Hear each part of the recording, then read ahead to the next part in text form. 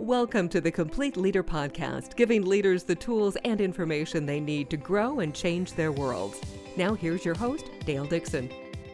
Integrity in your position as a leader. Welcome to the Complete Leader Podcast, everything you need to become a high-performing leader. I'm your host, Dale Dixon. Each and every week, we have a conversation with Ron Price, co-author of The Complete Leader, and also co-author of his latest book, Growing Influence, a story of how to lead with character, expertise, and impact.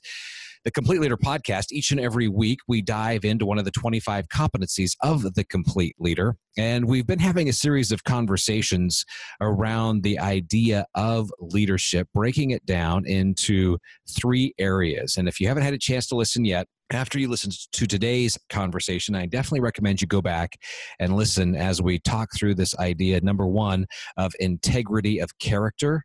Then we talk through the idea of integrity of expertise. Today, our focus is on integrity in position. Ron, great to be with you today.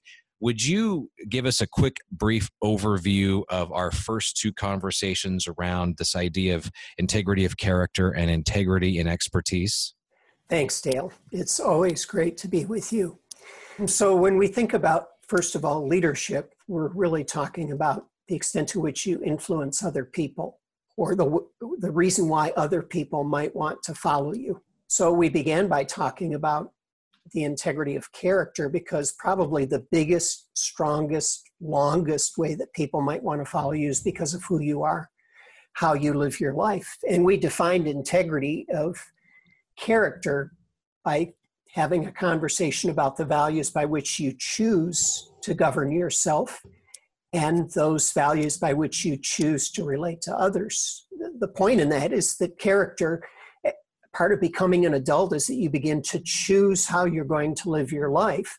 So you're choosing these values around which the way that you want to build your own personal reputation, your own personal brand, not even the way that other people view you, but the way you view yourself also. And then we really define integrity there by how well you manage that gap between what you've chosen and how you're actually living it out. And if those values, by how you govern yourself and relate to others, resonate with other people, then they're drawn to you. They want to follow you because there's something about who you are that inspires them. It's not just a logical commitment to follow, but there's emotion attached to it as well. Then we talked about how do you define integrity in expert leadership. And there we talked about, well, the whole reason that people would follow you as an expert leader is because you're giving them something. You're creating value for them in some way. So the way we would define integrity is the extent to which you can give and increase the value that you give to them. And in order to do that, it's what you know, what you're able to do. And in today's world, that means you have to keep growing.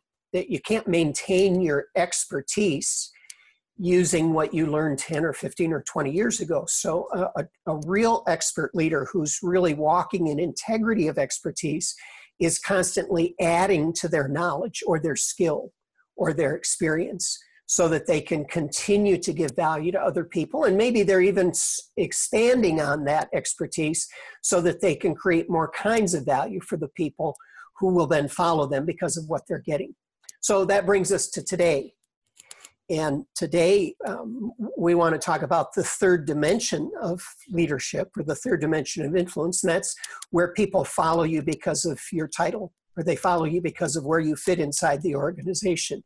You've been given authority and responsibility, and so people follow you. I guess we could say they follow you because they have to. They're really following more the position than they are you, because they're following you as a consequence of you being in that role. And we're given that role by somebody else. It's really not something that we create for ourselves. Somebody else designated us in that role. Even people who are entrepreneurs, they have to be acknowledged by the state. Obviously, it's not quite as strong as an endorsement as if a board of directors elected you to be the president of a company, or your CEO asked you to be the senior vice president or something. But in every instance, it's always external endorsement that gives somebody a position. And people follow you really because they're following the position more than they're following the person. Now, if you have expertise and character also, They might be following you in more meaningful ways, but really, fundamentally, when we just boil it down to what is positional leadership about, they're following you because of the title you have, because of the responsibility or the authority that you've been given. So I'm going to throw a theory out, and I want to connect dots with our previous two conversations. But my theory is that once in a while, you will have a person be placed in a positional leadership role who doesn't have the character or the expertise leadership areas fully grown or fully developed. But that happens really rare. But when it does happen, it really captures a lot of attention. Yes. But let's talk about the importance, the congruence of the three areas working together: positional leadership, working along with character and expertise.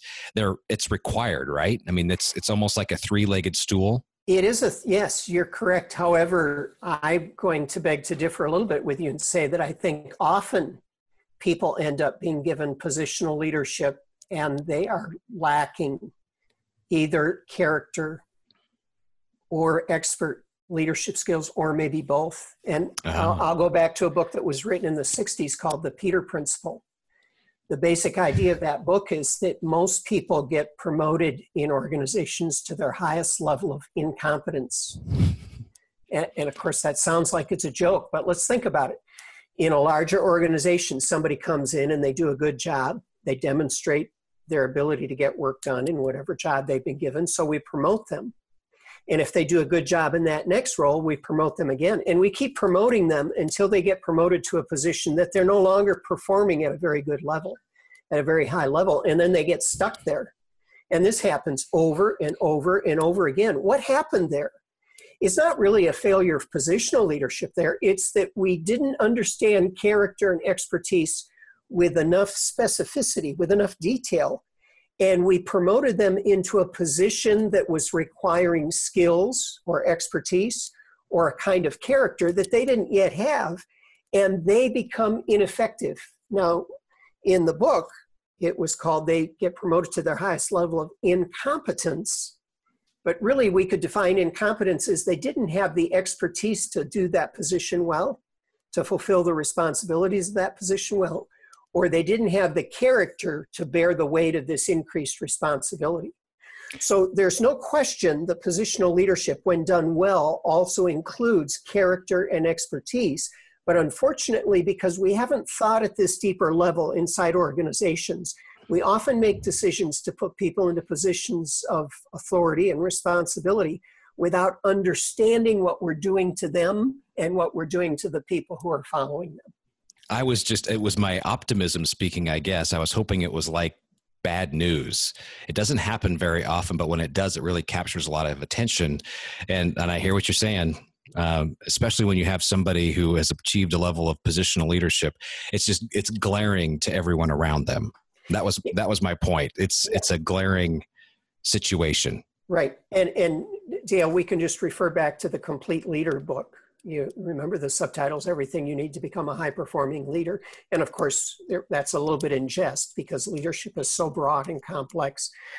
But the Complete Leader book is a book of 25 skills for somebody to develop expertise as a leader. So it's really a book about developing expert integrity as a part of your leadership journey so that when you get the position, you will be a better positional leader. So without a question, what you're saying that this is a three-legged stool, I agree with it. But part of the point that I'm making in differentiating between expert leader and positional leadership is that positional leadership brings with it authority and responsibilities. And therefore, there's another way of defining integrity. The integrity is, how do I follow through? How do I carry those responsibilities? How do I execute that authority in a way that demonstrates integrity of positional leadership, which is in addition to integrity of expert leadership or integrity of character? And you've identified three areas where positional integrity is made up, three specific parts. Let's start to go through those. Thinking about it. Yeah, it's a framework, and I don't know if it's a perfect framework, But I think of when you have been given positional responsibility with responsibility and authority, that there are three things to think about. First, what are the rules of the position? Second, what are the results that are expected of the position? And third, what are the appropriate relationships for this position? So let's take these one at a time. Let's just start with rules. Every position. So a position means that you've been endorsed by others and you've been given authority and responsibility. Every position has some kind of rules around the authority and responsibility that you've given. So those rules may have been established by a higher authority, like a government entity, or those rules may have come from a board of directors. They might come from the bylaws of the organization, or those rules might be found in the position description, or they might be found in the employee handbooks. But every position has a set of rules that it's important for you to be aware of and for you to follow, because the violation of any one of those rules can compromise your integrity as a positional leader and can cause you to lose that position that you have. And I will comment, Dale, that even though there are always some set of written rules somewhere in one of those documents that we've already referred to, oftentimes there are also unwritten rules. For instance, like on appropriate use of social media. Periodically, we see executives who are using social media, especially Twitter, to make comments that bring them under a tremendous amount of criticism and sometimes begin to cause people to call for their removal from that position of leadership because they have violated a rule that was never written anywhere, but it has become an unwritten rule of their organization's culture. Being aware of the unwritten rules is important. So you said integrity is defined also by results. Yeah, so the first way we define it is what are the rules and are you following the rules? The second way is what are the results that this position is expected to generate? So one of the ways that we help positional leaders think about this is we ask them the question, what are the results that will reflect superior performance in this position? We like to keep them to somewhere 3 to 5, because if you have too many key results that you're aiming for, it really dilutes your focus and dilutes your efforts. So what are the 3 to 5 key results that will reflect superior performance in this position? In any case, whoever put you in that position, whoever endorsed you, whoever gave you that role of responsibilities and authority expects certain outcomes. They expect certain results. So if you don't achieve those results, if you fall below what they perceive as a bare minimum, you can lose that position and you get replaced. And that's considered a failure of positional integrity because you didn't work the way the position was asking you to work. So we walk people through an exercise of defining those. We talk about if we're not thinking about you in this position, we're just thinking about the position. If it's being performed at a superior level, what does it look like? What are the activities of a person in that position? What are the traits of that person? Are they a self-starter? Are they diplomatic? Are they a change agent? What are the traits of somebody in that position if it's going to produce outstanding results? And then what are the skills that a person needs? What is the expertise that a person needs in this position? And ultimately, we get to what are the outcomes that you're going to be judged by? And are those reasonable? And are they achievable? And how are you going to go about doing that? So defining what those results are that reflect superior performance is a very important component of understanding what it means to walk in integrity in that position of influence or that position of leadership. So we're talking about rules, results, and you said the third item around this idea of expertise and integrity and positional leadership is relationships. Yeah, and you can tell, Dale, that I think that the way that we build more integrity is by thinking and acting at a deeper level. We don't just sort of go with the flow. We don't just go with what we learned growing up, but we think deeper as a leader about what it means to be a leader of integrity inside my position. So we've got rules and results. And the third one that I think is maybe even more important than the first two is what are the appropriate kinds of relationships for me to have because of the position that I have? Because I have authority and responsibility for other people often, or in relationship to other people, even if it's not a subordinate. It might be a peer, it might be a superior. but I have a responsibility to build the right kind of relationships as a positional leader. So it could be hiring or firing or developing that person or making promotion choices or collaboration or supporting somebody else in their role. But there's a relationship that my position asks of me for everybody that that position touches in some way.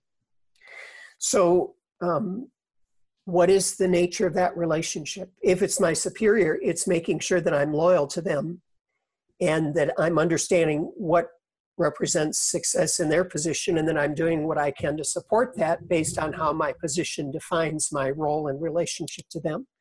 If it's a peer, it's how I work with them in a diplomatic, collaborative, creative way. If it's a subordinate, am I concerned about their success? Am I meeting with them regularly to understand what's working, what's not working, how I might be getting in the way, and how I can continue to support them in their own career? Am I viewing them as a human being, or am I just viewing them as a widget that's part of my organization? Am I viewing them as an asset versus a true human being?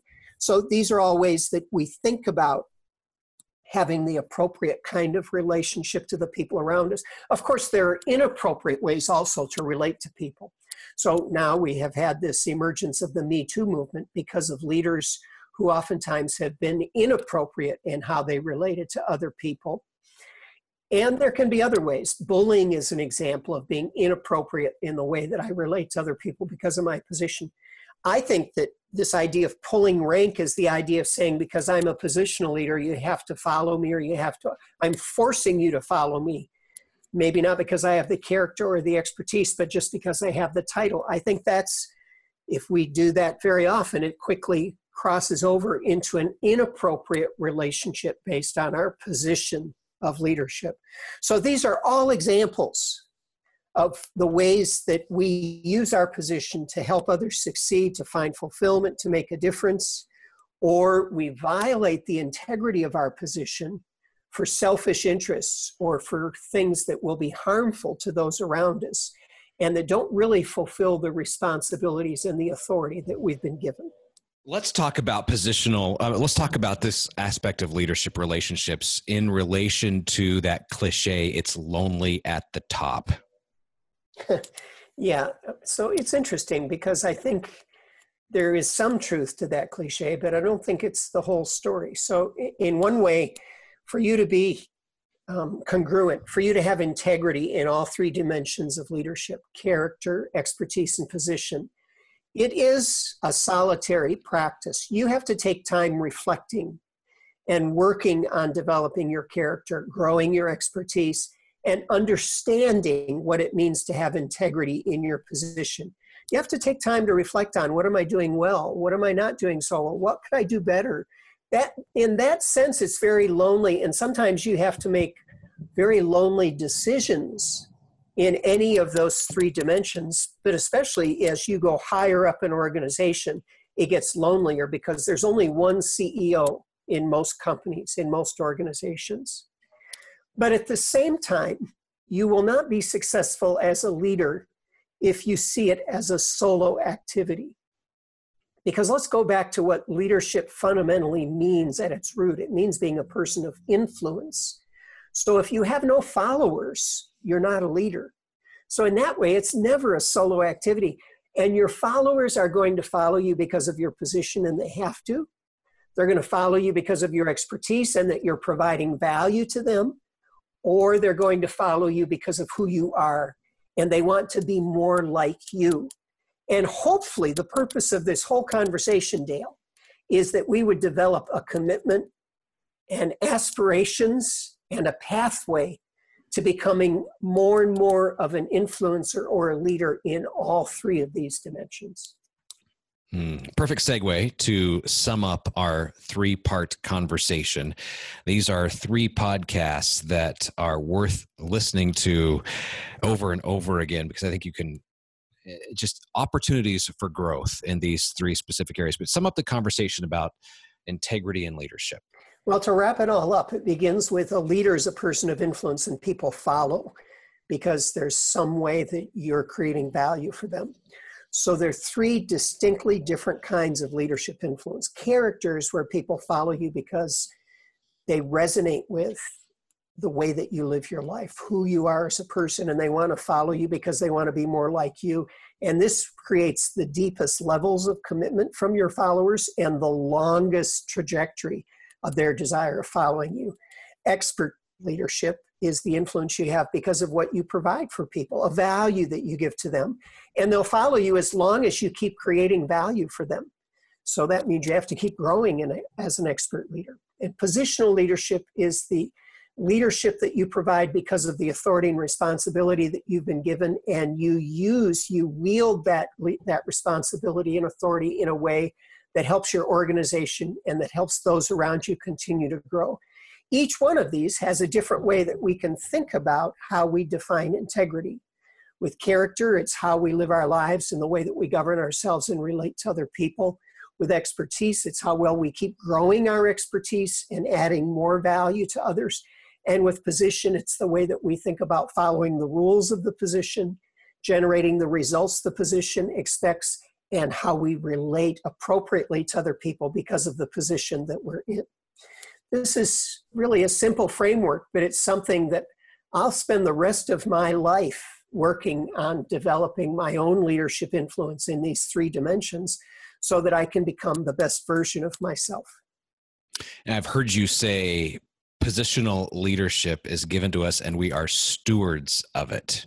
And I think that's an important approach as we wrap up this conversation. Yeah, one of the themes that we bring out in the book, Growing Influence, is don't spend too much time and energy chasing the position. You don't ignore it completely, but focus on developing your character and your expertise. And most of the time, the position comes to you if you've done that well. Absolutely.